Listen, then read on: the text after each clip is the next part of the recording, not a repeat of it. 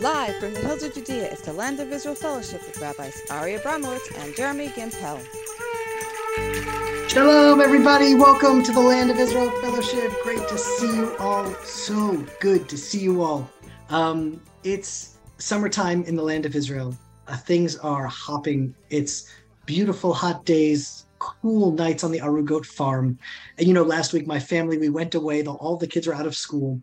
And we took my extended family, which is my two brothers and their wives and their kids, all the grandkids, all the cousins, to celebrate my father's 80th birthday.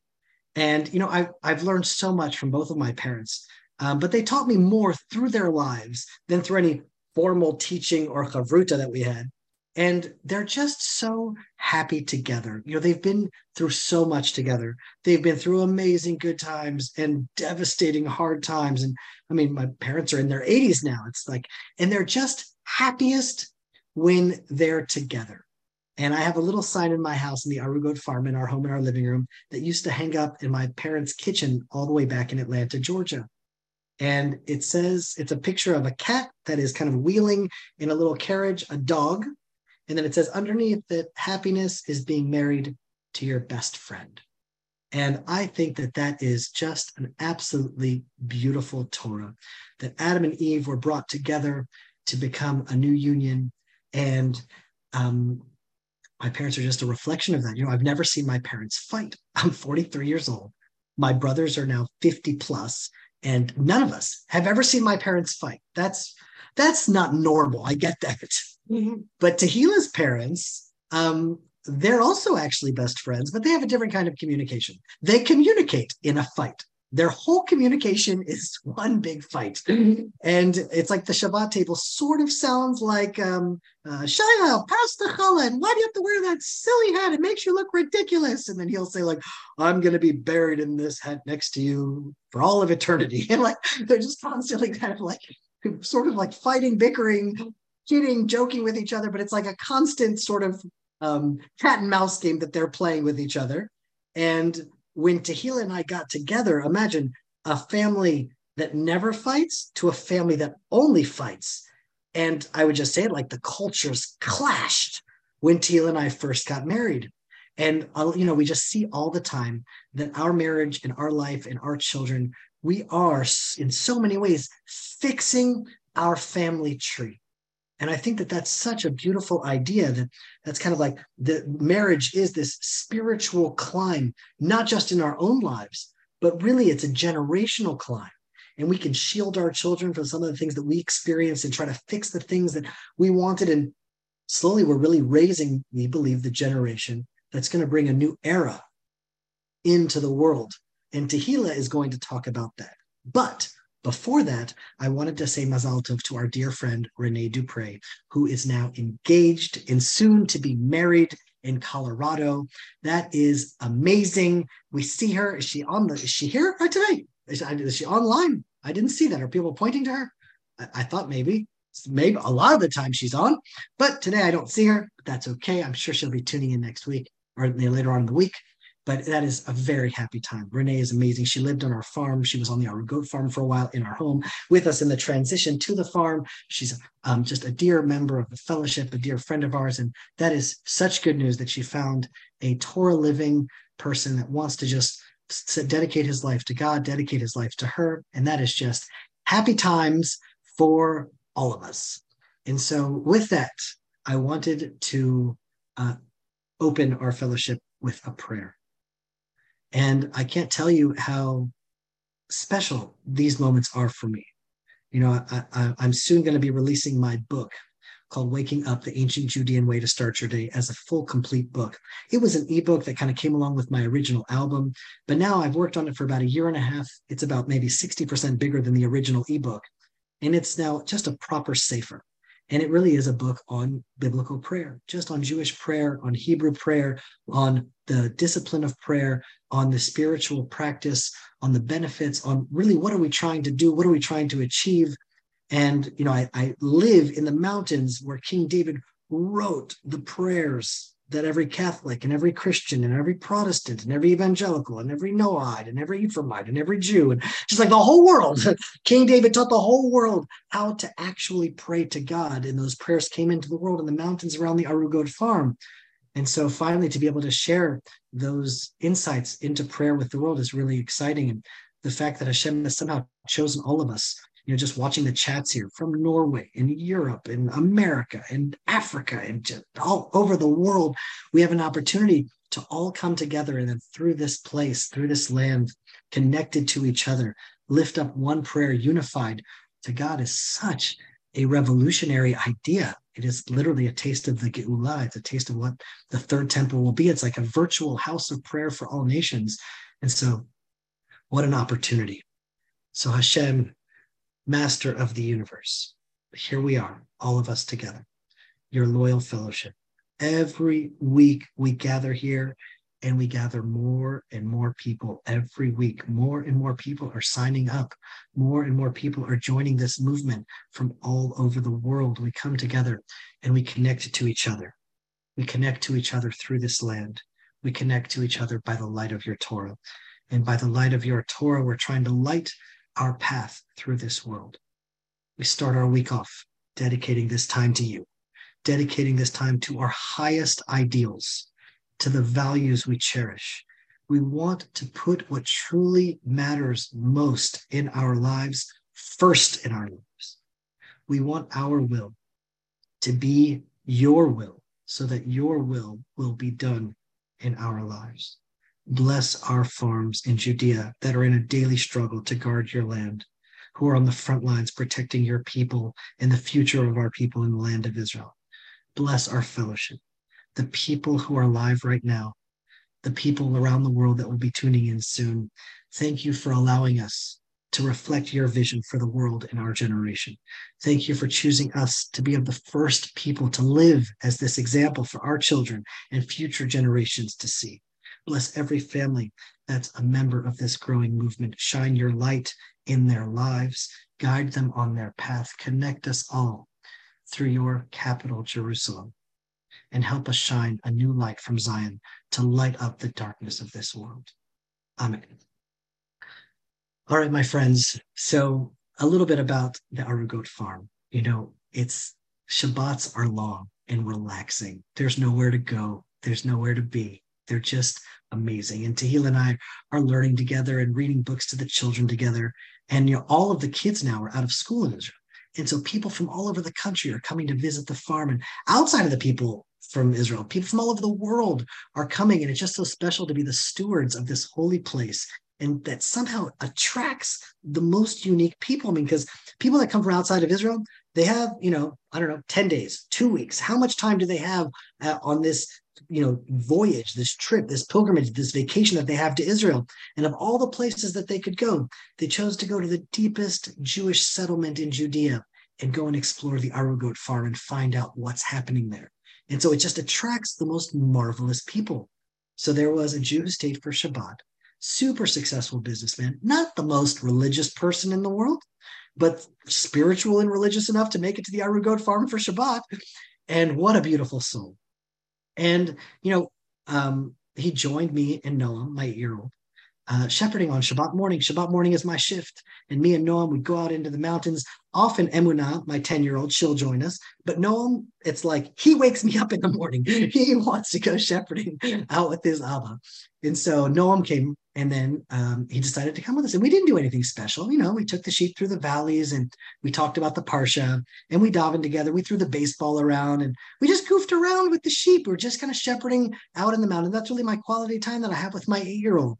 And, and I told this guy all about our fellowship, and he was just stunned, blown away. And as we were walking back from shepherding the sheep, we were out there for maybe about 3 hours. He told me that spending the morning in the mountains with us and the sheep was in the top 10 happiest times of his life. And I don't know what to do with that. I just was out, shepherding sheep like I do every Shabbat morning. And what a blessing, what an opportunity, what a zchut, what a merit we have to be able to be the custodians of this mountain and to be able to be the kind of machnis orchim, the Abrahams of this tent that just brings in these guests. We don't know who they are. We don't know where they come from. We don't know what their backgrounds are. And it's just like open to the public, whoever wants to experience it. But it seems like we're just really lucky because everyone that I see that comes to the farm is just touched in their heart, filled with a certain light. And it's only getting stronger. Our fellowship is getting stronger. Our farm is getting built. We're now creating new farms in Judea. And I'm not saying that it's not a struggle. I mean, everything that's worthwhile in this world is a struggle. Everything you have to work for. There is no simple path. But we just feel like we are building something so unique in the world. It really feels like a little bit of a taste of the Geula. We're like building a small portion of God's kingdom and bringing this light that didn't exist before into the world. And it's not just virtual, it's physical in the land of Israel in the mountains of King David. Like, wow. And so with that, I want to introduce you to really one of the most interesting people that I know in the world. It's never boring in my house because I'm married to Tehila. She constantly has interesting things to say, and she's constantly challenging me and constantly teaching me. And she's just such a blessing in my life. She's a blessing to this fellowship. And the conversations that we had over Shabbat inspired this entire fellowship. But because she is the source of the inspiration, I want her to lay the foundations. And then from what she's going to teach, I'm going to go through the Parsha. And then we're going to build an entire structure from her foundations that she's going to lay, because I think that her insight is just spectacular, brilliant, and you will absolutely love it. So here is the wonderful Tehillah for you all. Hi, guys. So, this past portion of Akev, there's an interesting blessing that we get if we listen to the Torah. It says in verse 14, "You shall be blessed above all peoples. There will be no sterile male or barren female among you or among your livestock." It's a very striking blessing when you think about it. It doesn't say you're just going to be, you'll be fruitful and you'll multiply. It says that if we listen to the commandments and we listen to the Torah and we follow Hashem's path, there will be no barrenness. Now, on the one hand, it's like an amazing blessing. On the other hand, the whole Torah tells us stories of extraordinarily righteous people who struggled with their fertility. I remember I once had a woman speaking to me, and she just burst out crying, saying, "I had a miscarriage and I'm struggling with my fertility, but the Bible says that if we listen to the commandments, there will be no barrenness." And of course, I told her, on the contrary, the Midrash teaches us that Hashem gave challenges to our matriarchs of yearning for children because they were the most beloved. Our matriarchs started the nation of Israel. It wasn't a sign that they weren't worthy to be mothers. It was because they had to go through those challenges to become who they were meant to be. So it could be that this blessing is speaking about, a future messianic time. And it could be, but at the same time, I want to see if it's speaking to something that we can relate to right now. Maybe there's a message for us here. And the first word of this portion, ekev, that word ekev, it's a word that in Hebrew means like a cause and effect, something that stems naturally. What stems naturally from this kind of righteous path that we're told to walk on? What could be the prophetic message for us here? It struck me that there seems to be a process going on of spiritual evolution. If in the past there was a sort of survival of the fittest that favored whoever was the strongest and the smartest, like if you were a good hunter or you were smart at evading predators, then you'd have more babies that would survive more than the other guy, and so you would pass on your genes.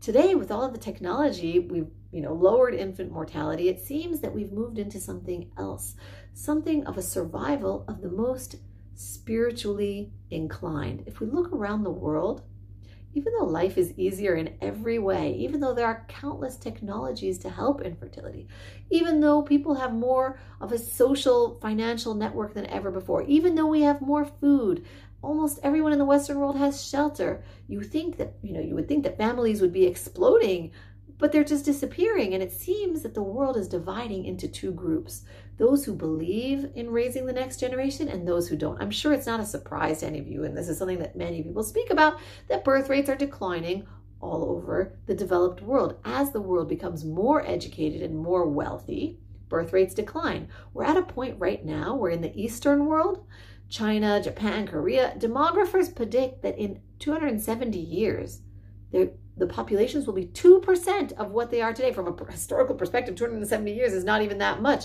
And the world as we know it would be totally different. But it doesn't even take that long. Europeans in 60 to 70 years, in about 70 years, are going to be 60% less in population than what they are now. And some people can say, well, there are rises and falls in birth rates. This might change. Historically, there has never been a population that dropped below replacement rate and still managed to recover. It hasn't happened, so it's hard to imagine that it will suddenly happen out of nowhere in the secular industrialized world. And as more of the world becomes educated and industrialized, it's easy to imagine that this trend is going to continue. Now, instead of fighting this implosion of humanity, we see that the strong and the powerful economic forces in the world are actually pushing this agenda. And they don't even hide the reason. There is actually a deep hatred of humanity underlying decisions being made by world leaders today. Take, for example, Yuval Noah Harari, the Israeli professor and author who is the highest level advisor to Klaus Schwab, to the World Economic Forum, bringing together the strongest and most powerful people who make policy plans for the world. He doesn't hide what he really thinks. He tells us straightforward. There's a great quote of him. He says, by Yuval Noah Harari, he says, "The useless class," this is how he titles his speech, "the most important question in the 21st century economics may well be what to do with all the superfluous people. What will conscious humans do once we have highly intelligent, non-conscious algorithms that can do almost everything better?" This is something they constantly talk about, that humanity is actually a burden. Now, if this is what the powerful elite secular leadership really thinks, then we can only look at what's left for us to do is to look at things that are happening in the world through that prism to make them make sense. When you look at the war on simple biological truths, the war on marriage, the war on men being men and women being women, on making families, you think, what the heck is going on? Why is this happening? But then you say, oh, if the purpose is to lessen humanity, then everything makes sense. Okay, then you might say, surely the environmentalists, they care about our health and want to help us flourish, right? Well, interestingly, you can see that everyone seems to be focused on carbon emissions, but conveniently ignore other parts of the environment, like, I don't know, all the plastics and the chemicals in the water and in the food that are messing with everyone's hormones. Okay, well, surely the medical organizations, the World Health Organization, they want to help humanity flourish. Of course, oh wait, were they the ones ignoring all the vaccine side effects on female, cycles and fertility? Oh no, well, here, surely the technology companies want us to flourish. Well, maybe if they're encouraging us to, young people to live online and to be on dating apps that encourage short, meaningless relationships instead of getting married and starting families, if you go one powerful secular institution to the next, suddenly not everything is a head scratcher anymore. Everything actually works in a convenient direction. Jordan Peterson often quotes Jung in saying that if you can't figure out what is motivating someone and what they're doing, look at the outcome of their actions and then infer backwards and figure out the original motive. So if we see this happening before our eyes, the world being divided between the secular vision of basically wiping out humanity, save but of course the few wealthy and powerful useful people, on the other hand, we see that people of faith are the only ones actually continuing to build families, and they're the ones that are going to build future generations. Now, what is really interesting is to look at Israel on this, because the verse in our portion says that Israel will be blessed above all nations in a different way from all the other nations, and there will be a special blessing of not having barrenness. What could that mean? Well, every demographer in the world is talking about the relationship between education and fertility. The more educated people are in a certain country, the less children that country has. And every time they write it, you'll see they have to put a little asterisk or a little footnote, except there's this one exception.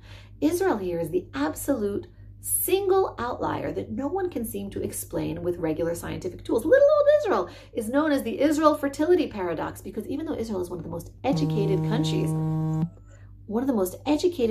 in the world, you don't see a drop in childbirth that you see in every other country that comes along with education. And even if you look inside Israel, it's not entirely true. The Muslim birth rate plummets with education. In 1960, Israeli Arabs had an average birth rate of 9 children per family, and now it's 3. The paradox is only in the Jewish population, where you see continuously high birth rates unrelated to education. And you might say, oh, it's just those ultra-Orthodox Jews.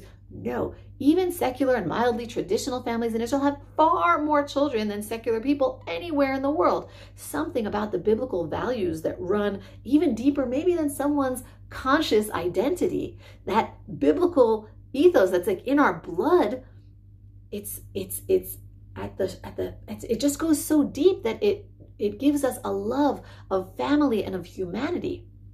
There's this one article that came out. There's a lot of articles that discuss this, but there's one article from the Canadian National Post that I just loved. I wanted to read you guys a little excerpt from it. It says, when surveyed, Israelis said that the ideal family size is 3, but in America, Europe, Australia, the ideal family is 2. I have a lot of friends in Canada, says the author, who say they want to be child-free by choice or be one and done. But those concepts have not entered into the Israeli discourse. Why both moderately religious and non-religious couples are choosing to procreate so often in Israel is a mystery to demographers, because it is in opposition to the trends in Europe, North America, and Asia. The real secret to Israel's fertility rates appears to be cultural. The family is at the absolute center of Israeli life. Getting married and having kids is the highest cultural value. Any Jewish person in Israel or in the diaspora will attest to the immense pressure to marry, as if a great tragedy has happened to you if you have had the misfortune of remaining single past 26. But most importantly, children are seen as a blessing and not a burden. I often hear my Canadian friends talk about the cost of having children and the terrible impact that humans have on climate change, but I've never heard an Israeli do the same. Israelis simply lack the kind of nihilism seen among young Canadians today about the future, says this Canadian journalist. Despite the fact that they live in a land where they know they will have to send their children into the army at 18, they aren't afraid to bring children in the world, but they believe that the only way to make a better world is to have children. To many Israelis, children represent life, and only life brings hope. I thought that was a great article, a great sanctification of Hashem's name in the totally secular Canadian media, where people are trying to figure out the meaning of this Israeli paradox. What's interesting is that it's not only Israel. We see that among Bible-believing people, there is still faith in family that hasn't been influenced by this Western ideology, no matter how much they pummel us with movies and books and articles, and none of it is really affecting true Torah believers. And there are pockets all over the world of people that see raising a family as the greatest privilege, not a burden, and they follow the example of Israel wherever they are in the world. And so it seems that the world is shifting to a situation where those who believe in the meaninglessness and uselessness of humanity and life are actually voluntarily opting out of the world itself and shrinking themselves down. And there's a sifting process that will take place over the next decades, maybe the next centuries, where those who are spiritually inclined, those who see humanity as a gift, those who see having a life of purpose, of meaning, of giving to others, a life of service, those people are going to have the natural tendency to grow. And it fits so beautifully with the opening word of the portion, Ekev. It says this is not a grand miracle given to us by Hashem. It's the natural cause and effect. If you live by the Torah, you will feel this love of life, this hope towards future generations. You'll want to raise children into this beautiful world that Hashem has given us. I once heard this great parable by Rabbi Teller, if I'm not mistaken, and he gives an imagery of this overstuffed emergency room. Just patients everywhere, moaning and groaning and suffering. And there's a guy running towards the emergency room, and someone sitting outside of the door says, "Don't go in there, you crazy person. It's hell in there. Do you know what's going on in there? There's people bleeding. It's overcrowded. People are screaming. People are suffering. You don't want to go in there, buddy. You know, if you go in there, you're just going to be adding to the chaos." And then the guy shows him his name tag and says, "Oh, I'm a doctor. I'm here bringing medicine and treatments." And the person outside the emergency room, oh, you're a doctor. Oh, I'm so sorry to have delayed you. Go in fast. They really need you. So it's like, that's how Torah believers see having children. Secular people say, who wants to bring children into the world? It's too crowded. Don't bring people. It's going to cause climate change. It's just going to make things worse. You're a nut to have a family. Look at all the suffering in the world. But a Torah believer says, don't worry. Look at me. I'm a doctor. We're not here to add to the chaos. We're here to bring the medicine to the chaos. That's how we see our families. That's how we raise our families, for a life of service to better the world. People who have no meaning or mission can't understand that, because if they can't guide themselves to a life of service and mission, they certainly can't imagine having enough to give over to a child. So they just opt out. That's the natural outcome. And in the end, what the world really needs is those doctors, for people to fill up their chests of medicine by learning as much wisdom and guidance from the Torah, so we can pass that down to the next generation to be healers of the world. And as we do that, the blessing of this week's portion is just the natural outpouring of that. So may there be no barren one among us, but rather a love of life, a love of humanity that keeps us centered and focused on our families as the core value in our lives. So with that, I wish everybody a great week. Bye, guys. Thank you, Tehila. That is just too interesting.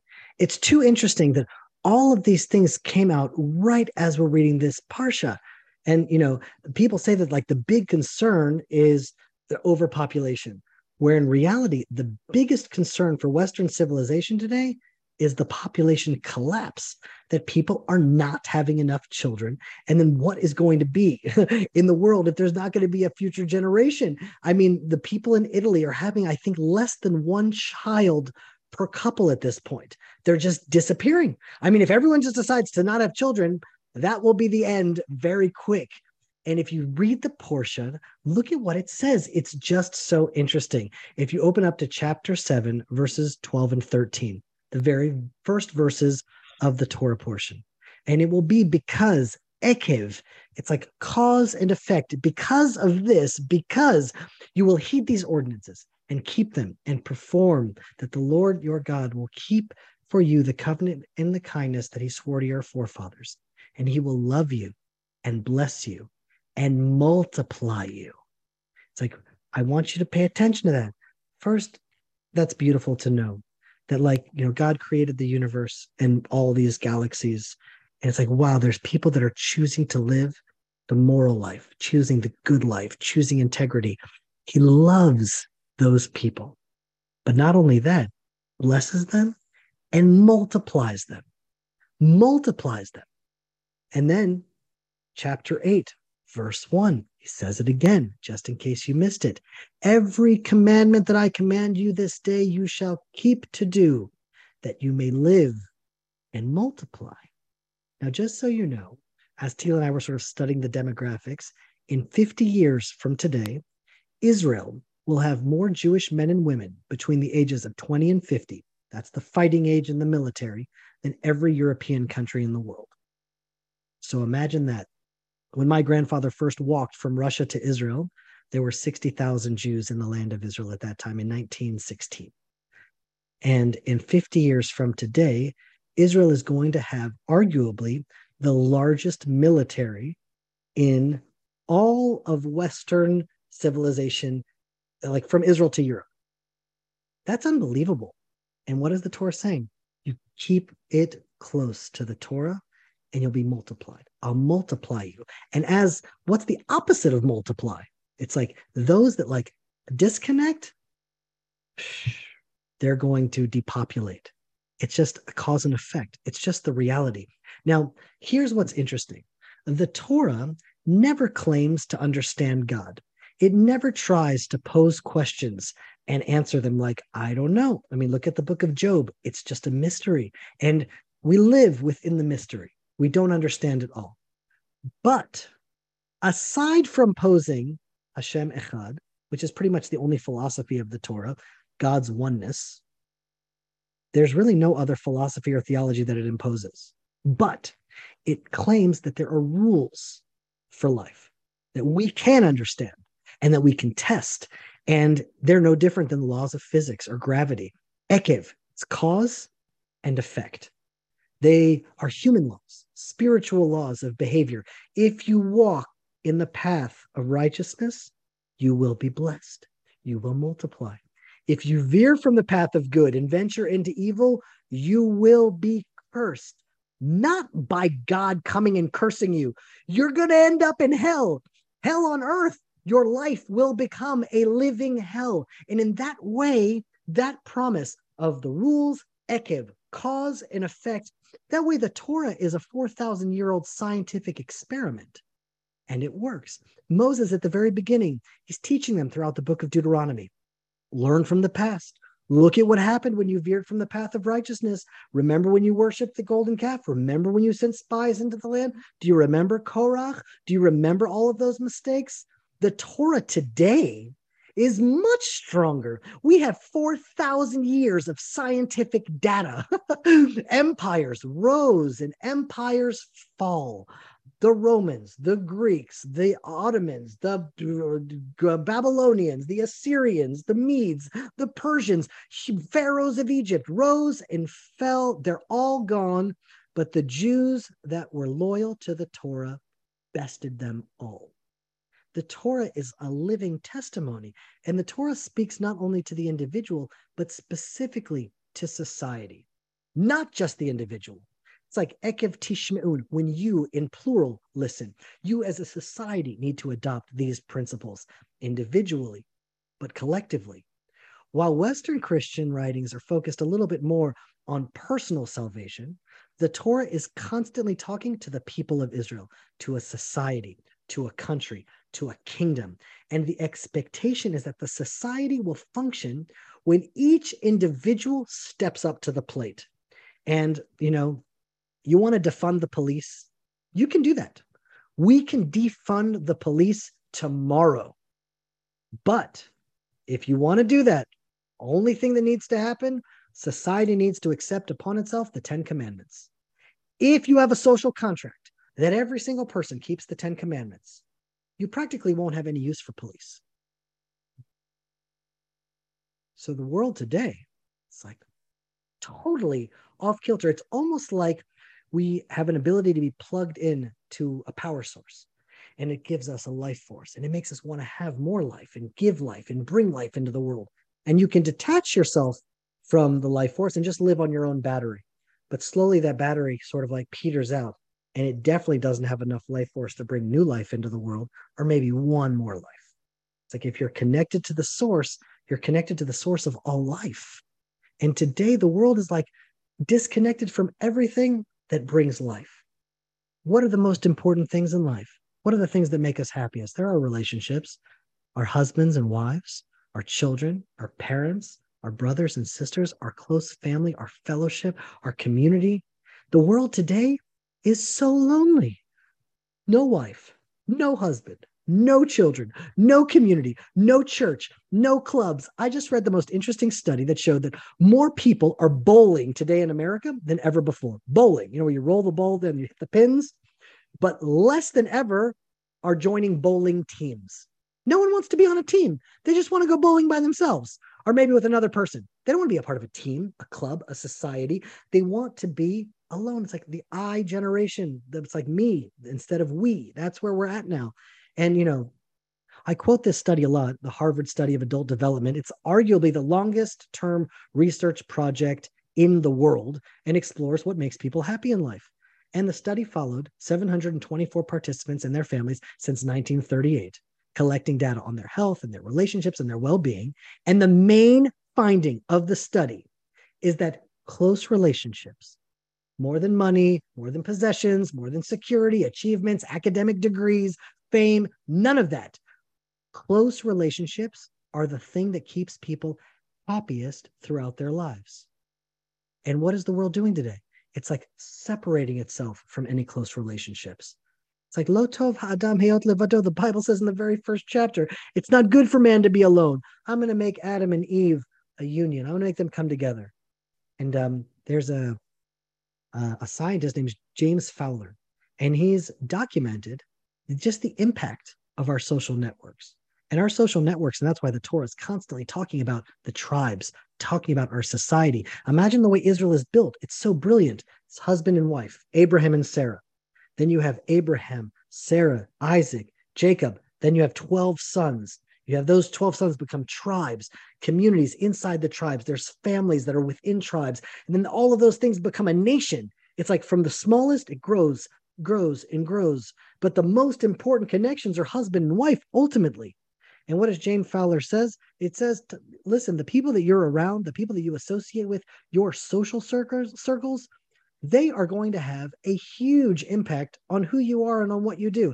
If your closest friends are overweight, you're probably also going to be overweight.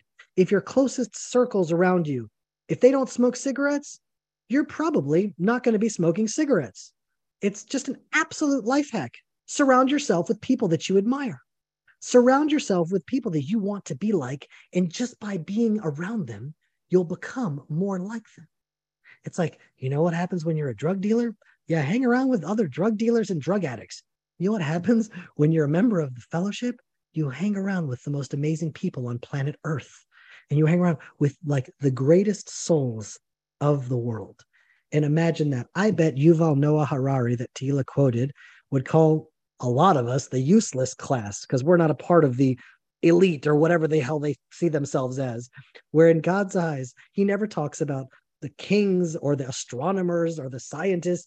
What does he care about? The orphan, the widow, the lonely, the poor, the downtrodden. He wants just to see kindness and love in this world. And like, where is kindness, unity, and love expressed greater than in our fellowship? Like, what a living example we are. What a like a slap in the face to that secular ideology. Surround people that walk with God. When you walk in the world, you walk with them. And so why are people living alone? And if they do commune with others, they're usually hanging around with the wrong people. I mean, how could these educated countries be making such stupid policies? So intelligent and so stupid at the same time. King Solomon said it first. Reshit Chochmah Yirat Adonai. The beginning of wisdom is fear of the Lord. And so if the world would adopt the Torah standard for living, there would be no more war. We wouldn't need armies. We wouldn't need police, period. That's the way Israelites entered into Israel. Imagine there were hundreds of years from Joshua all the way until King Saul, where Israel had no king. There was no organized system. There wasn't the need for it because God was king. And if God is the king of your life and of your neighbor's life, you can leave your car key in the hatch, in the switch. No one's going to steal your car because God is king. And so imagine if the world were to adopt a Torah standard for living. There would be no more war. There would be world peace. And so that's our task, ultimately. It's to bring the Torah from Zion to the world. And Ari and I, we've been talking about this a lot. We've been praying about this a lot. We've been thinking about this a lot. And this coming year, we have committed to taking our fellowship to the next level. The Land of Israel network, and the backbone of the network is our fellowship. We are going to bring the light in a way like we've never done before. I mean, we've built this amazing vehicle, this vessel, the Arugot farm, and it's spreading and conquering the land of Israel slowly but surely. But ultimately, the spirit of this movement is us. It is the message. It is the Torah. It is the message and the light that emanates from Zion. And this coming year, as we're now like getting ready for Elul, the commitment that we have is this upcoming year is going to be the biggest, the best, the most dedicated year we've ever had toward teaching to this fellowship. We're really going to try to take everything that we're doing to the next level and really shine a new light into the world. Please, God, may that be so. And so let's continue on with what the Torah portion speaks to us directly in our lifetime. Because, we talked about summertime is a good time for rejuvenation. And how do we do that? And to me, the answer is back to basics. Get back to the fundamentals. Get back to the basics of life. You get good at the fundamentals, everything else falls into place. But sometimes humans have this amazing ability to just complicate things. We're just so much, like life is so multidimensional. There's so many things to think about, so many things to do. It's like, we'll come back to the basics. And actually, that's what this Torah portion does for us. It summarizes just back to the basics. This is the way to be. This is the way. If you live this way, you will prosper intergenerationally. It's not just talking about our own benefit, but the benefit of our children and our grandchildren. And so let's continue. Look at what it says in chapter 8, verse 3. Moses is telling the story, trying to learn the life lessons. He's like summarizing the last 40 years of experience. And he's saying, this is what I want you to take with you into the promised land. And God, afflicted you and let you go hungry. And then you fed you with manna, which you did not know, nor did your forefathers know, so that he would make you know that man does not live by bread alone, but rather by whatever comes forth from the mouth of the Lord does man live. And so let's let sink in for a little bit. God let us go hungry. And then he fed us the man. Both of those were important lessons. One was to be able to walk in a time of hunger, to walk in a time of doubt, but to know that God will provide the manna in time. But he would make us know that man does not live by bread alone. What does that mean? So a nation without God cannot sustain itself. You think that the source of your physical reality comes from physicality? No way. From the bread that you eat, you think that the money that you have in your bank account, that's going to sustain you? The world has never been so prosperous, and childbirth has never been so low. Imagine that. Man does not live by bread alone. We have more bread than ever. I remember, it still blows my mind every time I go to the United States and I walk into Walmart. There is an entire row that is longer than the highway to Tel Aviv, and it's just stacked with different types of bread. Pita breads and white bread and sliced bread and black bread and brown bread and processed bread and every kind of bread that you could possibly think about. The abundance in our generation is beyond any abundance that any generation has ever experienced by far. Kings in the olden days do not eat the way that a regular person eats at a Shabbat table nowadays. Go to a hotel in Jerusalem, the food there, kings did not eat such food that you go to a hotel in Jerusalem and eat the food that you have at the breakfast buffet. And so what's it saying to us? Why is the Western civilization in decline? Why is it disappearing? Why are they not multiplying? Because that's what the Torah is teaching us right here. You cannot live by bread alone. You're going to unplug yourself from the source of life. You're going to lose life itself. You know, Viktor Frankl is one of my greatest inspirations. And, you know, he wrote a book, arguably one of the greatest books to ever be written. And it's called Man's Search for Meaning. I've encouraged everyone in the fellowship to buy this book, to read this book. It is one of the most inspiring books, insightful books, powerful books to ever be written. He lived through the Holocaust, through Auschwitz, and he was a doctor of the soul, a therapist. And he found ways not only to survive the Holocaust, but to somehow help others. And he studied people, the people that committed suicide, the people that just gave up. But he also studied the people that found enough strength to give the little bit of food that they had to the person next to them. He said, what made the difference? Why did this one person give up on life and kill himself? And how did this person find the resolve to share the little bit that he had to strengthen his friend? And Viktor Frankl says like this is a quote, being human is always directed in pointing to something or someone other than oneself, to a meaning to fulfill, to another human being to encounter, a cause to serve, or a person to love. What it is to be human is to be engaged with the other. You have a wife, you have a husband, you have parents, you have children. Once you're living with the goal being outside yourself, you're living as a human. And he called that self-transcendence.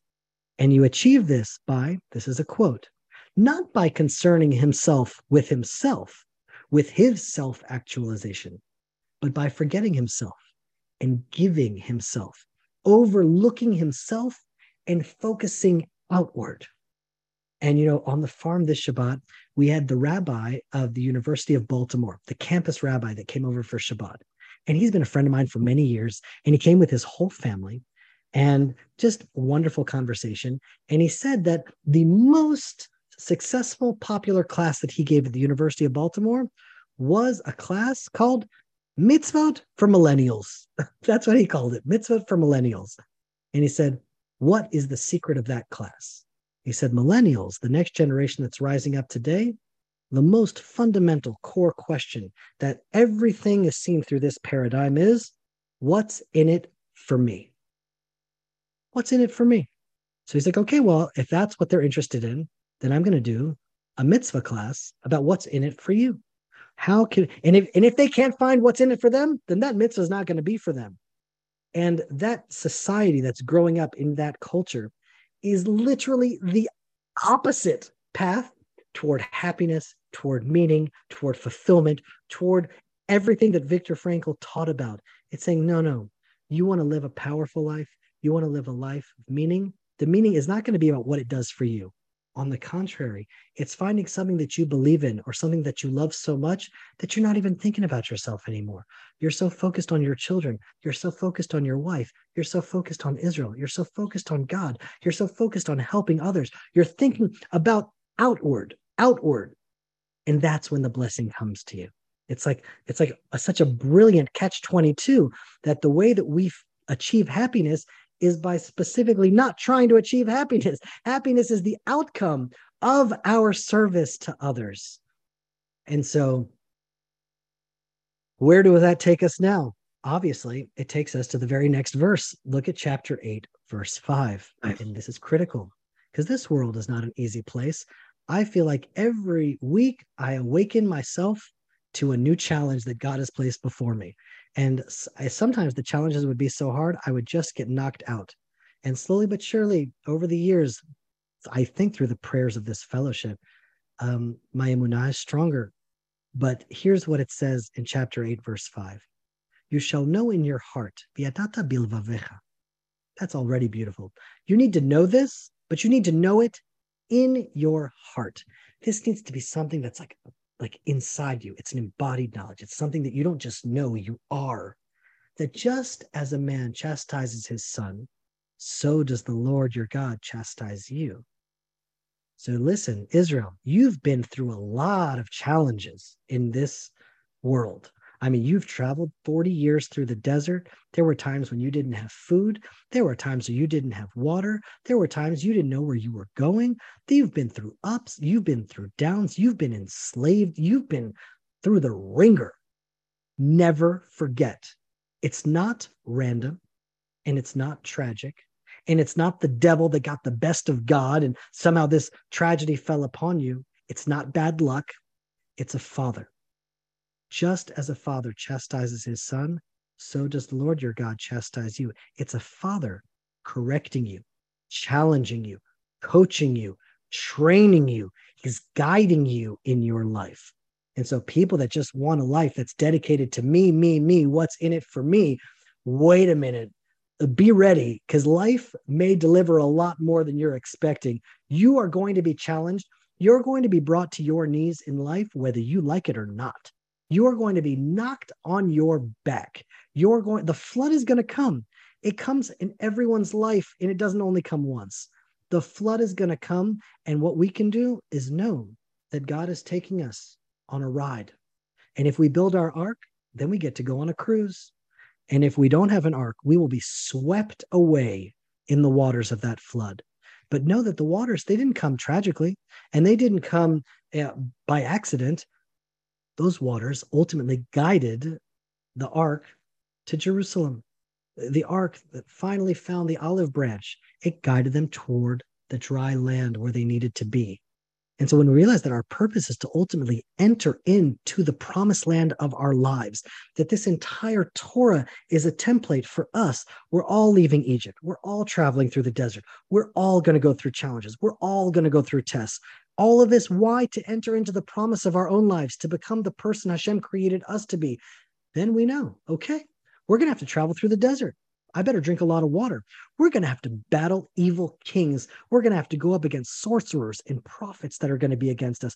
We're going to have to confront high fortified walls and conquer them. And for us to accomplish our mission, to fulfill our destiny, we are going to have to grow. And growth, what is growth? Growth is exactly what Israel experienced in the desert. It's taking on more than your current self can handle, leaning into it, leaning into the discomfort, leaning into the pain, and then creating the character and developing the virtues that will make that level sustainable. And how do you do that? Habit, practice, and skills.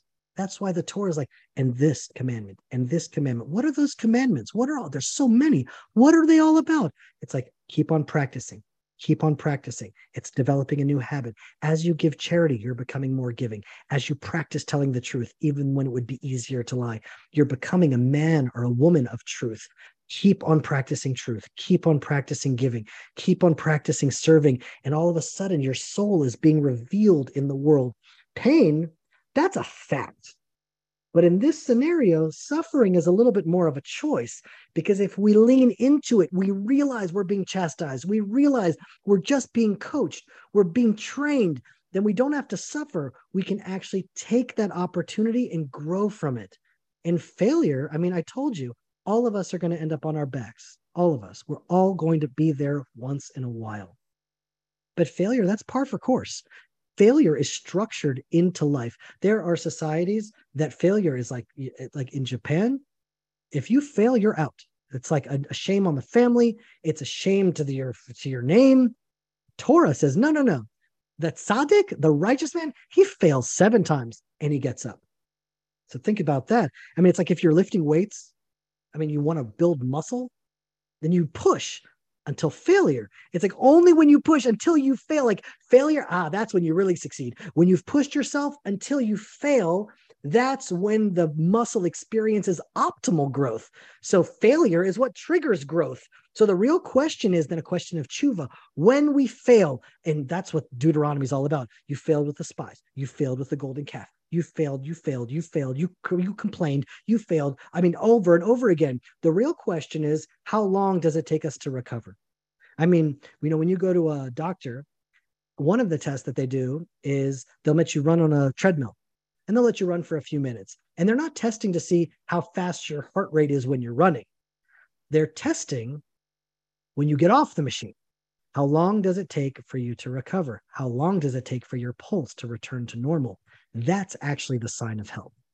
And so it's not about failing. Failing, yeah, we're all going to fail. I fail all the time. The question is, how fast am I going to get back up on that horse and realize that failure, that's also a part of the plan. Hashem pushed me to my failure in order that I'm able to rise up and grow stronger. And now, when we grow up stronger and we start succeeding and we start having success in our lives, then look at what chapter 8, verse 10 says. And you will eat and you will be sated. And you shall bless the Lord your God for the good land he has given you. In Western culture, people say grace before the meal. In biblical culture, the commandment is to say a blessing after the meal. Why? It's a great lesson. It's just practicing. When you're hungry, when you're in trouble, when things are difficult, everyone has a natural instinct to call out to God for help. I'm having a surgery. I have a problem. I need a job. God, come and help me. No, the Torah is saying, yes, obviously then you're going to pray. Once you eat and you're satisfied, then you shall bless the Lord your God. Once you already got what you need, that's when prayer matters the most. That's when there's a biblical mandate to say grace after your belly's already full. Because what is then the verses continue and they say, if you continue down that path, once you achieve success, once you settle the land of Israel, once you've gotten to where you've meant to be in your life, then what might happen? It's still not over. Because then you might think, it's my strength and the power of my hand that has created this success for me. And that's a slippery slope. That will be an absolute recipe for failure.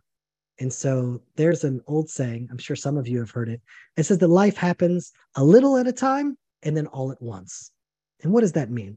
It's actually referring to a principle called the accumulation of marginal gains. And I think that the people that succeed in life, they embrace this principle. And what is it saying? It's like just marginal gains. Accumulate another small step forward, another win, small steps. There's no like overnight I won the lottery. That's okay. That happens sometimes. But for most people, it's like one step at a time. Learn another letter in Hebrew, another letter in Hebrew, another word, slowly but surely, getting better, getting stronger. You can lose a few ounces a day.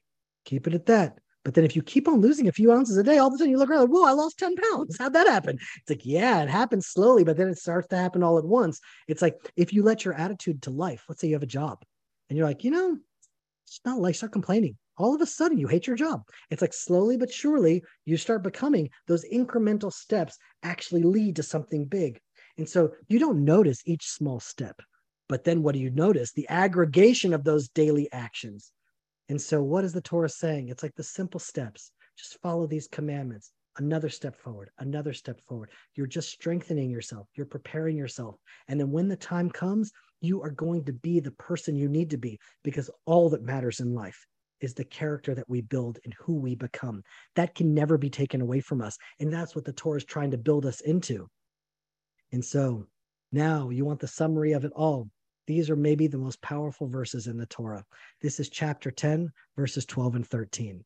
And here's what it says. And now, O Israel, what does the Lord your God ask of you? He asks for 4 things. Are you ready? Only to fear the Lord your God. That's number 1. Second, to walk in all his ways and to love him. And to serve the Lord your God with all your heart and with all your soul. To keep the commandments of the Lord, his statutes, which I command you this day. That's 4. For your good. Why am I telling you all of this? I'm telling you this for your good. I'm not doing this. You don't need to keep these commandments for me. God doesn't need us to keep his commandments. It's for you. And so let's break down these 4 really quickly. 1, fear the Lord. What does that mean? Fear the Lord is really a bad translation of the word yirah. Fear is pachad. Yirah is more awe, maybe reverence of the Lord. Meaning modern society, it makes a joke out of everything. Everything is a joke. Nothing can be taken seriously. It's just nihilistic. It's like, no, take existence seriously. Take life seriously. Evil will make everything a joke and just laugh it off. Fear the Lord. Reshit chokhmah yirat Hashem. The beginning of wisdom is yirat shamayim, is having a reverence, a fear of Hashem. Second is to walk in his ways. That's a different command than to keep his commandments. What does walking in his ways mean? It means that there are ways that God manifests himself. He manifests himself in a spirit throughout the stories of the Bible. Justice, compassion, truth. And in fact, the prophets of Israel and the mystics after created the soul map for us. Such an amazing map to teach us what are God's ways. Never mind the commandments. I got it. But I want to know God's ways. How do I walk God's ways in the world? And so the Soul Map series really lays that out for us. Love and compassion, chesed, strength and discipline, vura, truth, victory and courage, gratitude, equanimity, to walk in God's ways and manifest his spirit, to be a reflection of his light in the world. That's to walk in his ways. Then the second is you want to serve God. But you need to serve God. You have to live life with all your soul. This is number 3. And all of your heart. That's the story. It's for your good. He's giving us, some people, they just want to kind of like lay low, just kind of go to my job, come home, watch the ball game, don't make too much noise, don't press myself, don't stress myself, just keep it low. That's not going to be good for you. God says, if you want what's good for you, whatever you're working at right now, if it's your marriage, if it's your children, being a husband, being a father, being a brother, being an employee, being a boss, whatever it is, give it your all. Serve God in whatever service is before you with all of your heart, in all of your might. Put your whole effort into it. That's the way that it will be good for you in the end. These are just guidelines to help us live the best life possible. And then number 4, keep the commandments of the Lord. Those will never change. Just keep practicing small incremental gains. Every time you do a mitzvah, you've added a new light into your life. And you don't see the light because it's small, but a more light and more light and more light. All of a sudden, it's like, whoa, I lost 10 pounds. Whoa, I'm more courageous. Every time I was nervous, I flexed my emunah muscle and I just went forward and I faced my fear. And all of a sudden, I'm becoming a courageous person. That's incredible. That can only happen with incremental steps. That's what the mitzvot are. They're just training us step by step to become better, to become stronger, to become holier. And then here we have now the greatest of all things, the great narrative of the Bible, what this is all about. It's chapter 10, verses 14 and 15. And here's what it says. Behold, to the Lord your God belongs the heavens, and the heavens of the heavens, Shmei HaShamayim, galaxies and universes beyond universes. I mean, the men then, they saw the stars and they realized there's existences beyond the stars. It's Ein Sof, it's endless, it's infinity. God, all of that belongs to him, and all the earth and everything that's on it. But what did God want with all of these galaxies and all these stars? Only your forefathers the Lord desired, to love them. And he chose their seed after them, out of all his peoples. That's all God wanted. Imagine that. All of a sudden, finally, after who knows how many gazillions of years, Abraham was born. And it's like, oh, finally, that's the one that I've been waiting. He's going to be the example. I'm going to choose Abraham and Sarah, one man and one woman. I'm going to choose them. And when I show the world through them that I can choose one person, the whole world will know that I can choose all people. I can live in a personal relationship with every person because I'm choosing the one that I love the most. I'm choosing Abraham now and his children. I'm going to choose the people of Israel, and they are going to be a living example that if I watch Israel, it means that I can watch everyone. I can promise to just love everyone, but if I love everyone the same, maybe I don't love anyone. What does love even mean to God? But I will show the world through Abraham.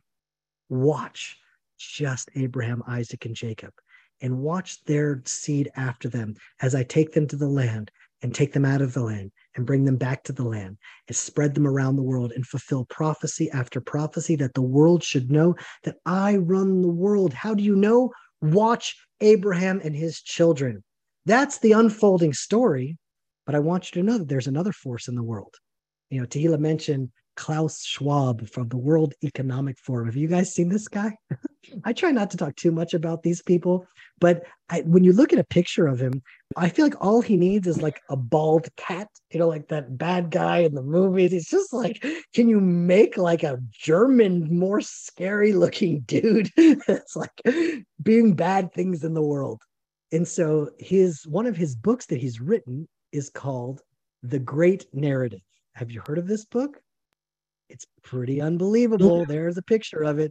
This book exists. And so what is he really trying to do? The world, the Bible, is the narrative. It is the narrative, and it is the roots of Western civilization as we know it. It's what brought morality to the world. It's what brought God to the world. It is the unfolding story and prophecies that were written in the Bible and coded into the world that are manifesting themselves. And what they're trying to do is create a new narrative. It's like, we're going to uproot Western civilization as we know it, get rid of the Bible, and here I'm going to present you a new great narrative where there's going to be a useless class, and we're just going to get rid of those useless people, and only we're going. I mean, it's like so evil, it's so crazy. But that's actually, you could see now the clash of good and evil that come together now. And what does God say at the end? Obviously, the most beautiful of all things. Chapter 11, verses 11 and 12.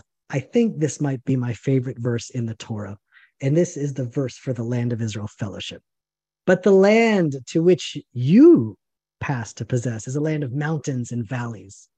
The Arugot farm is a land of mountains and valleys like nowhere else in Israel, that absorbs water from the rains of heaven, a land that the Lord your God looks after. The eyes of the Lord your God are always upon it from the beginning of the year to the end of the year. And so what is the final answer to the great new narrative of the World Economic Forum?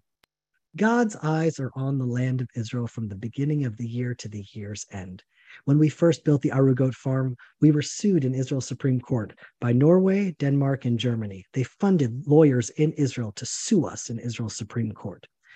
And we are a living testimony that Germany doesn't run the world, the European Union doesn't run the world Economic Forum doesn't run the world. God runs the world.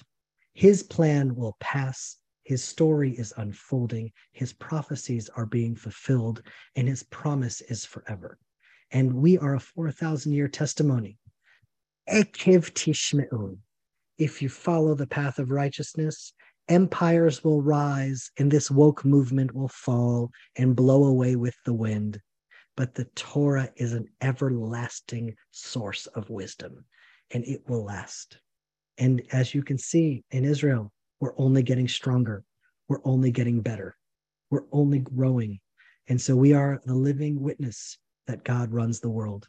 And the Land of Israel Fellowship, what a name, because it is the center stage. It is where God's eyes are on all the time, from the beginning of the year to the end of the year, every single day.